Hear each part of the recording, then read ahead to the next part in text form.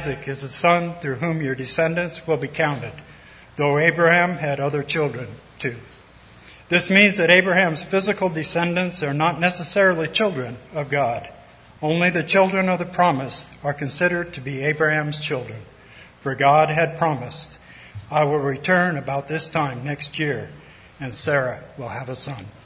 Let's pray. Lord Jesus, help us put away all our distractions this morning. And Lord, forgive us our sins so that we can hear your word with a clean heart and a right spirit that is humble and teachable. For your word, Lord, is a lamp at our feet, guiding our steps through this life.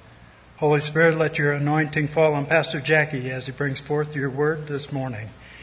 In Jesus' name we pray. Began our journey through the book of Romans. We discussed in chapter 1 that the first division, if you will, of the book of Romans dealt with the principles of the righteousness of God. And those principles that we've talked about all the way through chapter 8 was that every man, woman, and child on earth is guilty of offending, devaluing, of not loving, not honoring the Lord God Almighty. And as a result, we are all under condemnation. The first principle for the righteousness of God is that we would understand that you and I, every man, woman, and child, is condemned before God. But God doesn't leave us there. That's just the beginning. He takes us from the place of condemnation, and then Jesus Christ came. For God so loved the world that He gave His only begotten Son, that whosoever believes in Him will not perish but have everlasting life. That's the miracle of justification. That Jesus came to take all our wrongs and to give us all His rights. And the wrongs that He took were all those things we're guilty of that condemn us before God. The miracle of justification is that salvation is a work first and foremost of God. We receive the work that He accomplished. We receive it by faith, right? We put our faith and trust in Christ. Remember, we talked about letting go of the cliff and putting both hands in the hands of Jesus Christ. By justification, we mean that Jesus covers us with His righteousness. He takes upon Himself our sin. 2 Corinthians 5:21 is a perfect example of it. That He who knew no sin became sin for us that we might become the righteousness of God. That's justification. Second principle. Third principle was sanctification. Sanctification is an act of God. He lives in us. So you become set apart. That's what sanctification means. Set apart. He is inside of us. What once upon a time was an external set of commands to try to lead us into righteousness has now become an internal desire because by faith Jesus Christ has been received into our life, right? That's why we prayed to ask Jesus into our heart. That Jesus Christ has been brought into our life, and so now we have internal desires and His righteousness propelling us so that we, in a sense, are sanctified the moment we're saved, but also in reality we are growing in holiness, right? Prayerfully for every believer that's been a believer for years, we're further along now than we were when we first believed, right? So we have the second principle of the righteousness, or the third principle of the righteousness of God, sanctification. Then the fourth or last principle we talked about in chapter 8. Remember we said Jesus is in us. Whoops. Jesus is in us. He's covered us. He's working a work of sanctification in us. And the final principle is the principle of, it's twofold, security and glorification. And we read it really as we were working our way at the end of chapter 8. When the Lord declares that you have been justified, you have been sanctified, you have been glorified. And remember I messed with everybody's noodles last week and I said if you really want to mess yourself up, those people who have gone before, who have left this earth and have gone into the presence of God Almighty and they're in heaven, in a place in heaven which is outside of time, but in a realm of eternity where you don't have past, present, and future, you just have now. And I said, we may all be with them already. That's why God can speak of glorification from the past tense. Because as far as God's concerned, you're His. you're going to be glorified. And it's so sure. Your security is, it's so sure because it depends on Him. And it doesn't depend on you and I. So we worked our way through the principles of the righteousness of God. But now we come to the second division of the book of Romans. Now sometimes people think chapters 9, 10, and 11, Paul turns his gaze and looks at the Jewish people. I don't think he does that. I think he's got the Jewish people in mind from chapter 1. He's writing to Jews and Gentiles, believers in Rome. But I think he has them always on his mind. And when we come to 9, 10, and 11, we're going to start to talk about the problem. What's the problem of the righteousness of God? The problem, see, we all need the righteousness of God to live a life that honors and glorifies God. We have to have His righteousness. And He just told us as we culminated in chapter 8, began with, there is now therefore no condemnation, and it ended with, there is no separation, right? We see all these good things to the promises of God, to those who belong to God. But it brings you to a problem. And the problem is, well then what about the Jew? Well, if you belong to God and you're God's, and He finishes what He starts, then how does that relate to the nation of Israel? And there's the beginning. We're just going to look through the first 5 verses as Paul introduces this new concept. But in this beginning, all Paul's sharing with us is his heart. And his heart is and has always been that God's chosen people, the Israelites, would come to faith. When we look at the next, there's 3 parts that we're going to talk about when we talk about the problem and the righteousness of God. And the first is the rejection of Israel. And that's where we find ourselves in chapter 9. And the second is the receiving of the Gentiles. And the third is a future promise. We're going to see a future promise yet laid out for the nation of Israel, that God's plan for Israel is not finished, that Israel is going to be restored. But as we look at the rejection, before we run too far down there, and this is what the area in theology or in doctrinal areas where people develop what's called replacement theology. Replacement theology states that we have all become spiritual Israel. There's not any longer an ethnic or established Israel. It's all spiritual. So Israel becomes the church. And the problem is, God made a lot of promises to Israel, and He said, I'm going to fulfill them. He tells us in chapter 11, and you'll see it as we get there. So God still has a plan. And when we look at it, we need to know, there is right now an ethnic remnant of Israel that are God's chosen people. Now, I'm not stating that we can't be spiritual Israel, because we're going to see we are when we get to chapter 10. But I'm saying God hasn't replaced them. He's still working through them. That's why we can take the promises of Romans chapter 8, there is now therefore no condemnation and no separation, and say they're absolutely sure because God didn't break His promises to Israel. He fulfills His promises to Israel. But what we see as we begin, and as we begin to talk about that subject, this subject, is the heart of Paul. And the heart of Paul, man, is broken. He wants to see his countrymen, not just his family, not just the people that he knows. He longs to see his country saved. Now, I don't know how you feel, but I know that the problems in the United States of America have absolutely nothing to do with who's president or what laws are on the books or who did what to whom. The problems in the United States of America are spiritual problems, and they can only be reconciled through spiritual renewal. Only the people whose God is the Lord can expect and understand and recognize, I guess, God's hand of blessing moving through the people. God still blesses our nation. It should not be shocking. The Lord tells us that when there's a relationship between a man and a woman who are married and one's saved and the other's not, the Bible tells that God, He pours out His Spirit upon the family, the blessing of God on the family because of the one saved person. The Bible says God knows who are His and who aren't. And as long as one of His is there, God blesses it. Now, Jackie, that's crazy. You guys ever read the story of Joseph? You guys know the story of Joseph? Joseph was a slave, right? The Bible doesn't say there was a lot of believers with Joseph as he was a slave, but it says as he worked at Potiphar's house, what happened to Potiphar's house?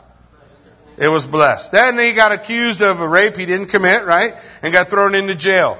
The Bible doesn't tell us there was a lot of believers in jail, but we know Joseph was there. What happened in jail? It was blessed. Everything he did was blessed. Why?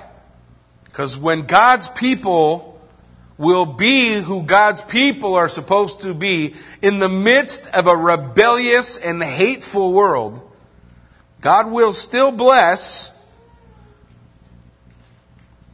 what's going on in that place. And so I think that that's a lot of what we see and what we can recognize. And so I can understand Paul's desire, his heart for his people. I would love to see our nation be who everyone, or at least who we used to say we were. I don't know if we ever were, but who we used to say we were, we're not. And this is Paul's heart. Listen to Paul's burden. He lays it out for us in the first 3 verses. Look at it. It says, I tell the truth in Christ. I am not lying. Now, why do you think he would start that way? Well, that's a strange way to start, isn't it? I tell the truth. I am not lying. The reason he begins that way is Paul has said a lot of things that could be interpreted as being against his nation. Jeremiah the prophet was often charged with that same idea. Jeremiah the prophet received from the Lord, tell the people to stop fighting. They're going to be slaves. They're going to be conquered. And I don't want them to die. So tell them to stop fighting and just let it happen. So Jeremiah is on the streets preaching, lay down your arms, stop fighting. God wants you to go into captivity. You're going to go into captivity one way or the other. If you continue down this road, you're going to die instead of going into captivity. Now, how do you think that sounded to the nation, to the army, to the people who were willing to fight? We're God's people. We should fight. We should do battle against all these things. So Jeremiah was counted a traitor. And the people fought and were conquered 4 times. More died whoever had to die. And they ultimately went into captivity. You know how I know that Jeremiah had a burden for his people? Do you know what happened to Jeremiah? He died beside the rebellious people who would not listen. After the last conquering, there was a remnant. And they're running around in the wilderness. And Jeremiah was offered a palatial mansion if he just came to Babylon, because the Babylonians thought he was on their side. But really, he's on God's side. And so there was this opportunity for fame and fortune and everything that goes with it. And over here was a remnant who wouldn't listen to anything he said. And Jeremiah said, I'd go with them. And then they asked him, Jeremiah, you're the word of the Lord for us. We're going to go to Egypt. What do you think we should do? Is that what God would have us do? And Jeremiah said, no, absolutely not. God said, if you go to Egypt, you're going to die. And they said, we don't really care what you have to say. We're going to Egypt. And Jeremiah went with them. So when the armies of Babylon came and conquered Egypt, he died beside the people who wouldn't listen to him. That's a burden for the lost. That's why Paul in Acts would say, look, I know I'm going to be in chain. I know they're going to arrest me. I know they're going to beat me, but I'm going to go anyway because I have a burden for my people. That's why Said went where he went. And he's one of a list of hundreds, if not thousands, of guys that are facing similar situations around the world. Around the world. Persecution everywhere. And people ask questions like, well, gosh, if it was going to be persecution there, why didn't they just go someplace else? Because they got a burden on their heart. Paul says, I tell the truth. Because people thought he was against them. Was Jeremiah against the people? No, he was for them. He just was going to tell them the direction they needed to go.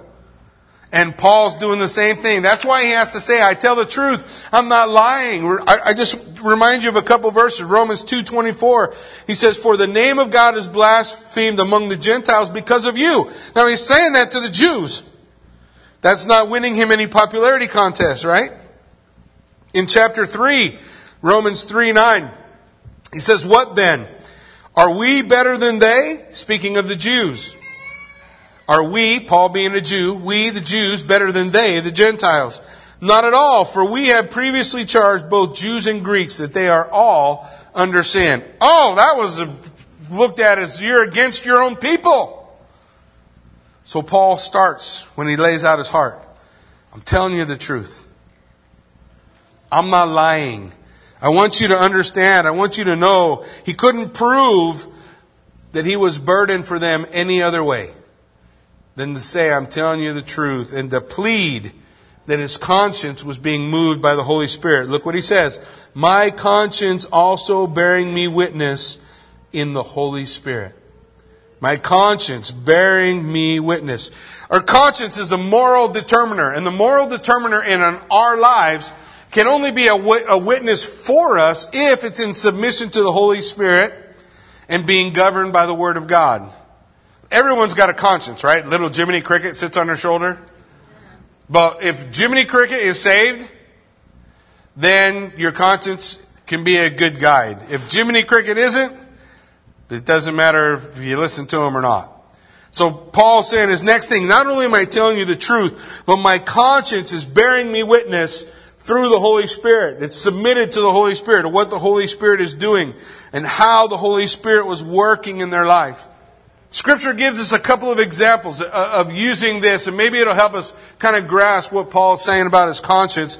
In John 8:9, it says, then those who heard it, being convicted by their conscience, went out one by one, beginning with the oldest to the last, and Jesus was left alone with the woman in her midst. Remember the woman caught in the act of adultery, Jesus writing in the sand? And one by one, their conscience convicted them. One of the things that the Holy Spirit does in the world is convict the world of what? Sin. So it convicts the world of sin. And as they were looking at what Jesus wrote, they were convicted by the Holy Spirit, and their conscience bore witness. Here's another example. It kind of follows along with what Paul's saying in 2 Corinthians chapter 1, verse 12.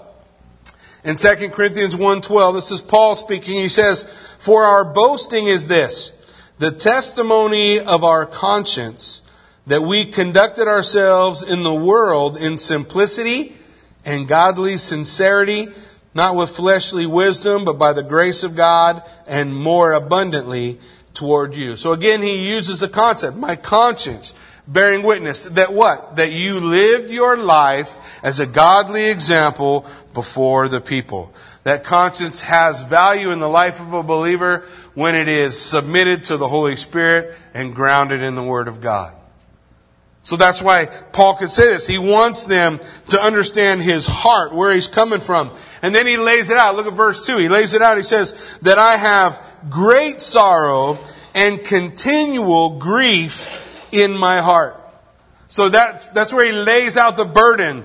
This burden that he has is characterized by sorrow and grief. And not just like, I'm a little down in the dumps today. He's talking about great sorrow and great grief. And immediately that concept reminds me of something that the psalmist gave us in Psalms 125 or 126, verse 5. Listen, this is what he says. Those who sow in tears shall reap in joy. He who continually goes forth weeping, bearing seed for sowing, shall doubtless come again with rejoicing, bringing in the sheaves. Sometimes the ministry that we have is a ministry of tears. Today is a ministry of tears. We say goodbye to people who we love. But it's also a ministry of tears of excitement of what God's going to do and how God's going to move and how God's going to work. God never called us to sit in our chairs and be comfortable and never move outside of our little box for Him. That's right. He called us to be willing, and that's why Paul is saying, man, I have continual great sorrow and grief. That's why his heart was to minister to his people, to minister the love of Christ with them. And the reason, listen, Paul's heart is in great sorrow and grief is because his people are accursed. The next verse, Paul says, I would be anathema, accursed for their sakes. Why does he say that? He says, I want to take on their punishment. What's happening to them, I want to take on to me because they won't believe. Now, if you ever had someone you loved that you were sharing the gospel with and they wouldn't hear, then you should understand how Paul feels. I think about this with my own kids. I worry about this with them. I worry about this with my family, extended family and friends, the people that I have poured into and shared with. But I can't see their heart. I can't see what's happening in their life. And if they're accursed, I'd rather that be on me and them be saved. Well, that's what Paul's saying. The curse was on them. Why are they accursed? How are they accursed? The Bible tells us that Jesus Christ became our curse. You remember justification? He took upon Him our curse. He took upon Him the curse of the nation of Israel. He took upon Himself the curse of the United States and Europe and everything around the world. In order for His blood to be sufficient, and that's what the Word of God teaches, that the blood of Jesus Christ is sufficient. It is not efficacious to everyone, but it is sufficient for all. In order for that to be true, then He had to die for them all. Every one of them. Isn't that what the Bible tells us? Absolutely. God so loved the world. The world. That word in John 3:16 can only mean the whole world where people live. So, He died for the whole world. So rejection of Jesus Christ is to place yourself under the curse. To be anathemized. To have your own punishment on your own head. And Paul, his heart breaking with love for his people, he says in that last part of verse 3, he says that I could wish that I myself were accursed from Christ for my brethren, my countrymen according to the flesh. Look, he's just talking about his Jewish brothers. That they are lost. You don't get saved by being born of the line of Abraham. That's very clear throughout Scripture. I don't think you ever did. Now, some people might argue with me. I think everyone is saved by their faith in the Mashiach Nagid. Before Jesus came, you had the promise of the Messiah. So you lived your life believing in the promise of the Messiah. Then you had faith. And faith is what saved Abraham, right? So, I think that's how it worked. I think that faith was seen in different ways. For the Jewish people, that faith was seen when they applied the blood, if you will, of the sacrifice upon their lives, the sacrificial system. That was all saying, I believe in this principle of a Messiah coming, even though I've not seen Him. But it had nothing to do. There are people born in Israel who never did a sacrifice, who never listened, who never did nothing. The Bible tells us not everyone who says they are of Israel is Israel. Right? We're going to see that in chapter 9 as we continue through, but we're not going to get there today, so don't worry. I know that shocked some people. But this same attitude we saw in Moses. Didn't we see it in Moses? When the people had made the golden calf and the judgment of God was to fall, Moses said in Exodus 32, verse 32, Yet now, if you will forgive their sin. So God, if you're willing, forgive their sin. But if not, blot my name out of your book which you have written. The same attitude. We can argue over the semantics. Is it the same book? Is it the same thing? But the point is, it's the same heart, right? The same burden. I'll take their punishment. I'll take it. That's the heart of someone who is filled with the Holy Spirit and called of God. I'll take their punishment. You say, now come on, I don't know that that's true. Why should that be our attitude? Because Jesus stood before the entire world and He said, come and follow me. And what did He do? Oh, He took their punishment on Himself so that they would have opportunity to be saved.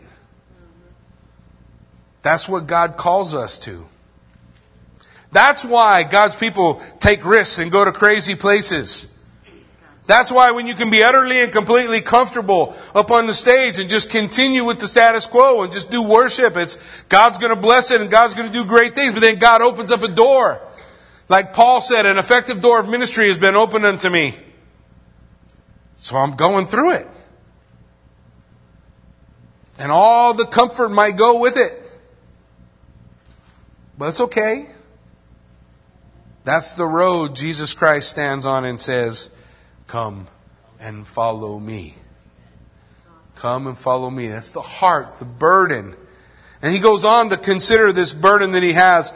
Not only is He grieved with sorrow because these are His people and He loves them, but He's also grieved because of the blessings that they have received. So there's 9 blessings. We're going to look at those 9 blessings. That's as far as we're going to go. And I want you, please, as we look at those 9 blessings, don't just think of Israel. Think of yourself.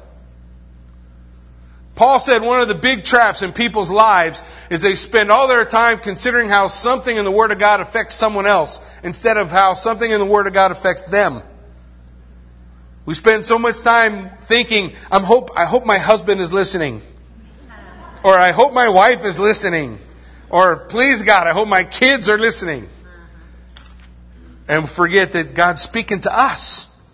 To us. So listen to the 9 blessings. It's in verse 4 and 5. First blessing. Who are Israelites? Chapter 9, he's going to tell us not everyone who's born of Israel is of Israel. He's going to give us the concept of spiritual Israel as we come into chapter 10. Israel, what is Israel? When God took Jacob, whose name means supplanter, heel catcher, the guy who tries to pull someone else down to elevate himself, when He changed his name from Jacob to Israel, what was the purpose? That name change established, governed by God. And you look through the Old Testament, it's kind of a cool study at the different times when God calls Jacob, Jacob, and when God calls Jacob, Israel. That's like, you know, when your mom is shouting at you across the road and she just says, Jackie, is different than when she says, Jackie Lloyd! Do we know the difference? Oh, no, somebody's in trouble. Somebody's not been listening. We see the same thing in Scripture. The word Israel, the title, means Prince of God or governed by God. That they are in submission in a relationship with God Almighty. First blessing. The first blessing, what is it? God's people. They're God's people. In Romans 11:1, it says, I say then, has God cast away His people, the nation of Israel? Certainly not. For I am an Israelite of the seed of Abraham, of the tribe of Benjamin. He's not talking about spiritual Israel. If he's talking about spiritual Israel, he'd say, I am of faith like my father Abraham. That's not what he says. He's talking about his ethnicity. He called himself, I am an Israelite of the tribe of Benjamin, of the seed of Abraham. So he's saying there is the ethnic choice that God made for a remnant of faithful, believing Israelites. It can be applied to you and I from the concept of the blessing of being God's people, that we're governed by God. And we'll see that relationship as we come into chapter 10 and we see that we've been grafted in to the olive tree. But the first blessing that he points to the people, they're God's people, chosen of God, elect of God. The very same language used of every believer, right? Chosen of God, the elect. Next we see God's purpose. Look at the next part. To who pertain the adoption. That means God gives us a purpose. We just read about it in Romans chapter 8, right? That by His Spirit He has given us a spirit of adoption by which we can call out, Abba, Father. Dad, I need you. Dad, I need you. It's our purpose in life. The adoption speaks of our purpose. It did for Israel too. In Hosea 11:1. In Hosea 11:1, listen to what God said. When Israel was a child, I loved him, and out of Egypt I called my son. The Hebrew word for I loved him is the same as I chose him. He's mine. Every adoption of even a natural son in the ancient world was accomplished by a father saying to this boy, whether it could be his natural son or another son, that I have chosen you. You're mine. And that adoption gave that purpose. You're part of the family. You're part of the family. Second blessing is God's purpose. First blessing being God's people. Then he goes on to the third one. The glory. You see it? Who are Israelites. 1. To whom pertain the adoption. 2. God's purpose. 3. And the glory. Just says the word, the glory. The glory. What's that talking about? It's talking about God's presence. The blessing of God's presence. When they set up the tabernacle and the cloud of God descended on the tabernacle, people couldn't even go inside of it. And we think about it in terms of a cloud, like it was so cloudy you couldn't go in. Now, you ever experienced that? Something so cloudy, I found myself in the middle of something so cloudy or foggy I shouldn't have been in. But what the word means in Hebrew is the kabod, the weight.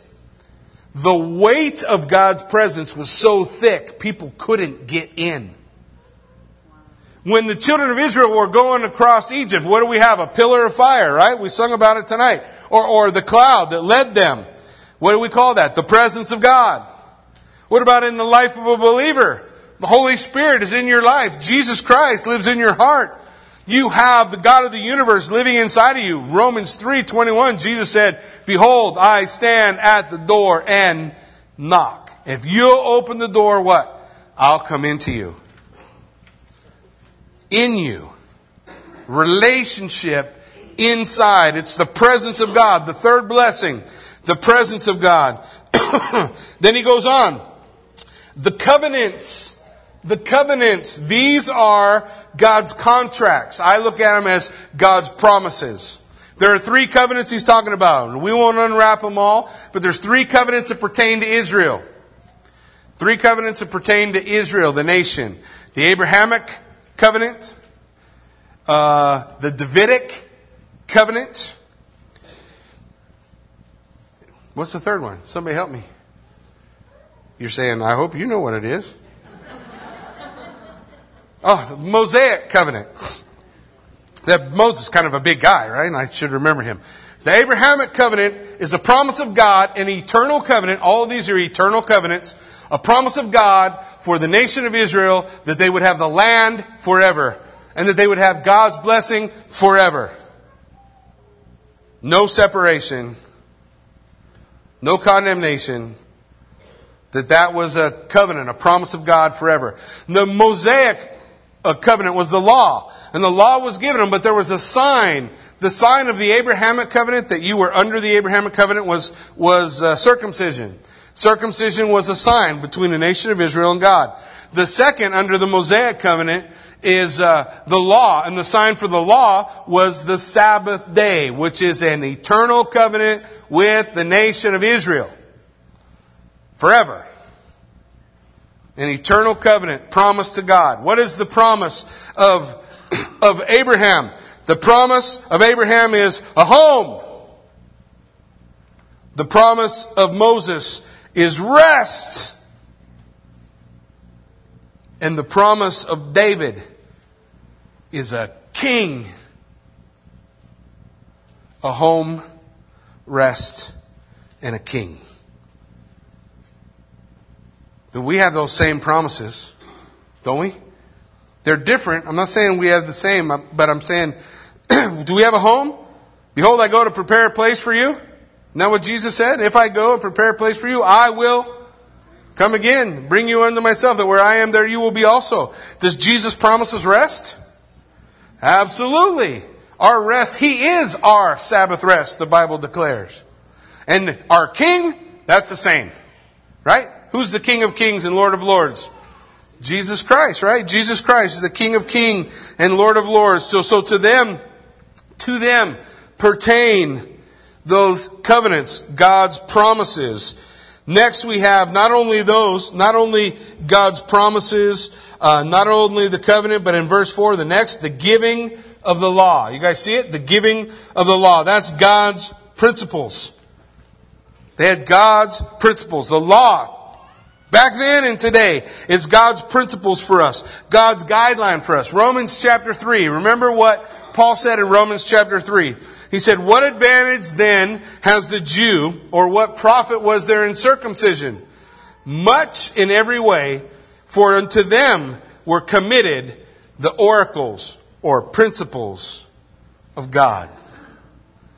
The things that honor the Lord. It's on your lap. It's in the chair back in front of you. The principles that honor God. These are the blessings that God has given to His people.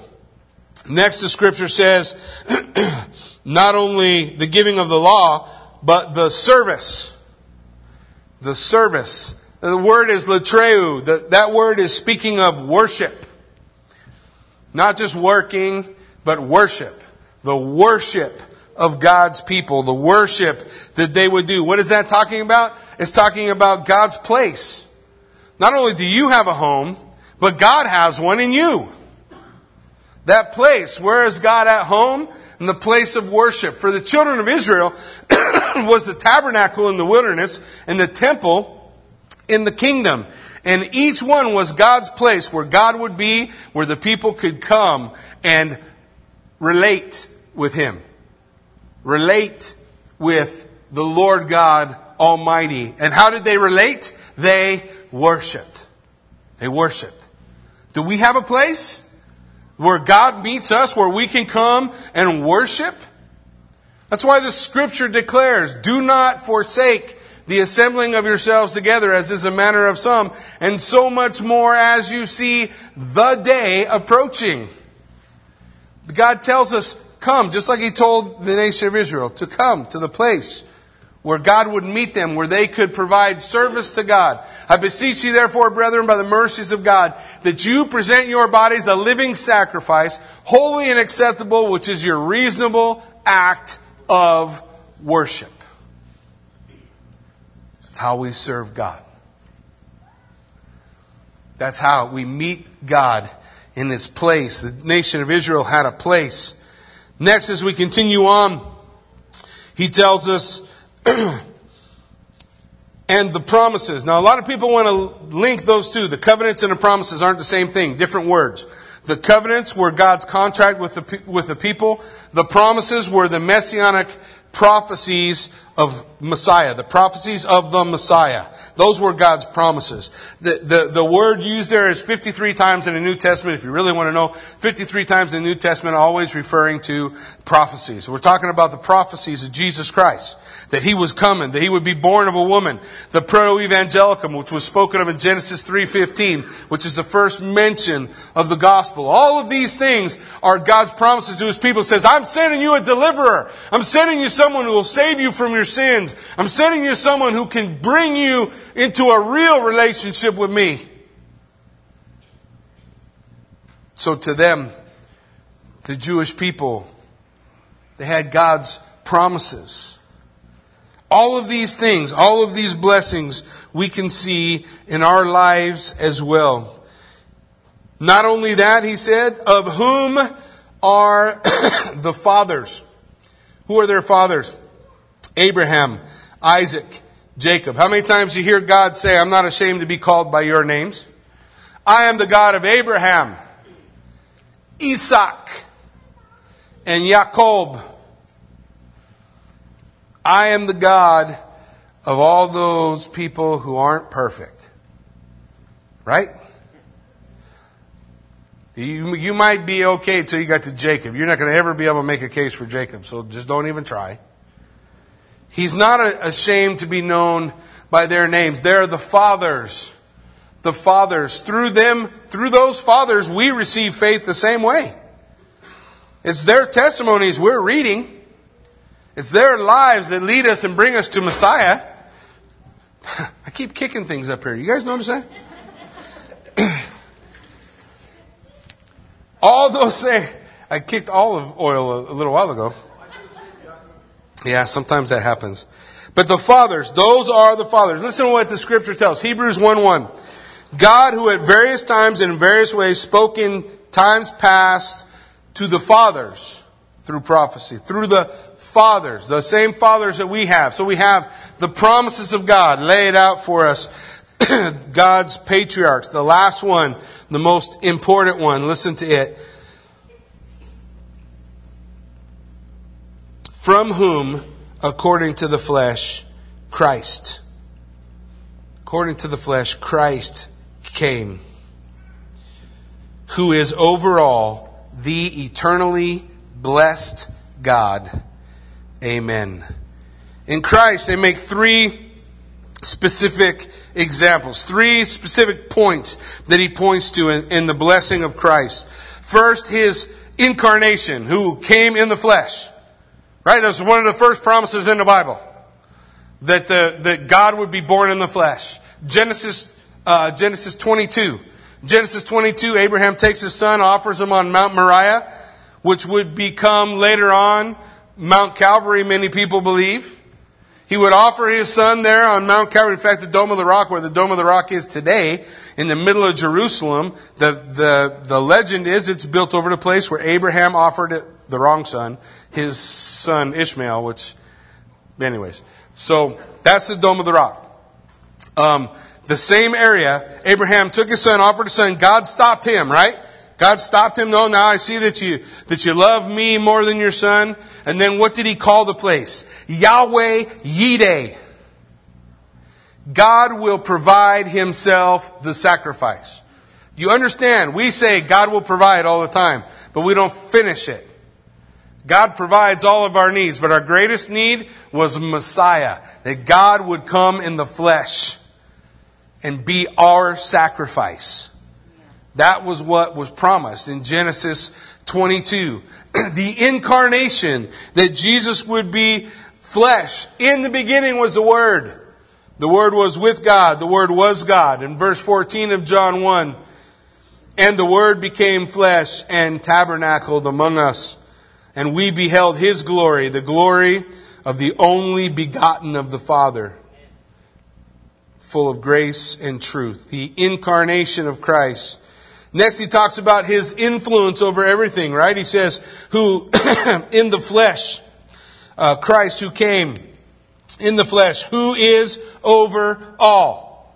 Who is over all. He's talking about the fact that He is omniscient, all-powerful, an attribute of deity, a God.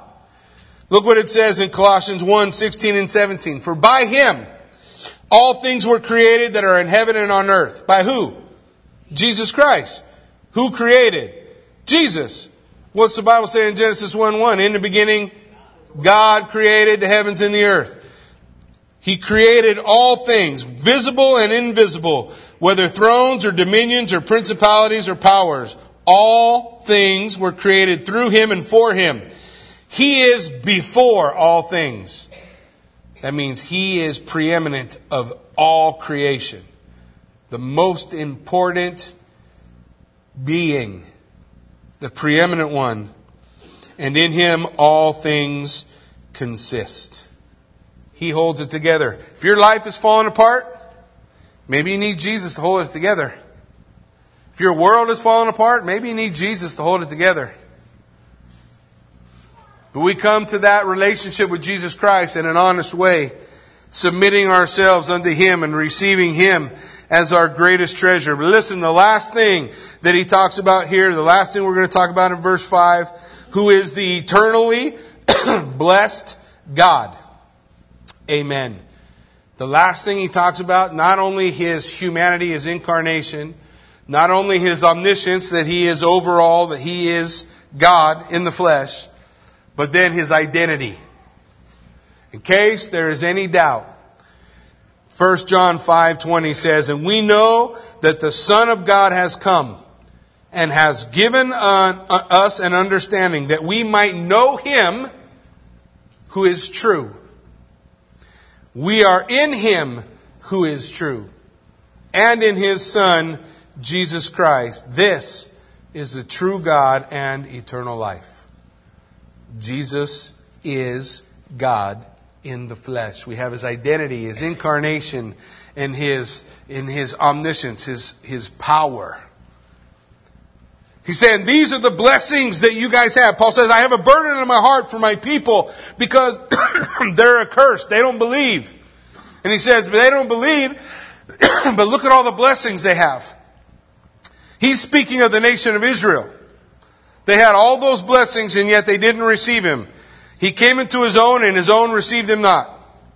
But to as many as received Him, to them gave He the power to become the children of God, to as many as believed in His name. So whoever receives Jesus Christ receives salvation. Whoever puts their faith in Jesus Christ receives all the things we've been talking about in the book of Romans. But those same blessings have been in our nation since before most of us were born. I know places in China you can't get a Bible to save your life, but you can go to Walmart and get a Bible every day. There's no shortage of the Word of God. There's no shortage of God's witness in the church or God's people in the nation. Yet she is accursed. She is accursed because she will not have this one to rule over her. And that is what makes her accursed. That is what made Israel, ethnic Israel, accursed. The problem in the righteousness of God is if there's no separation and no condemnation, then how does that relate to the nation of Israel to whom God made all those promises? And Paul tells us it relates to her in this. Not everyone who says they're of Israel are Israel. Only those who have the faith of Abraham, who believe. Real ethnic Israel, we'll see in the following scriptures, God has a plan and a purpose for them. And that's cool and that's great. And if we're doing doctrinal things, you can say, woohoo, oh, I'm so excited about that. But let me tell you about how that relates to you. Do you know Jesus Christ as your Lord and Savior? Because if you don't, you are accursed. I don't care how many times you come to church. You have got to receive Him as your Lord and Savior. Or the same thing that sets over the heads of the nation of Israel sets over the head of us in Buell, Idaho, or Twin Falls, or Castle Ford, Filer, wherever we find ourselves, Wendell, Gooding, from whatever direction we're coming. Look, we got to receive Jesus Christ, our Lord and Savior. If you haven't done that, you're not His, and you are accursed. And Paul's desire and our desire and the desire of every believer in this room is that you would receive Him, that you would hear Him knock at the door and open it and let Him come into you and sup with you and you with Him.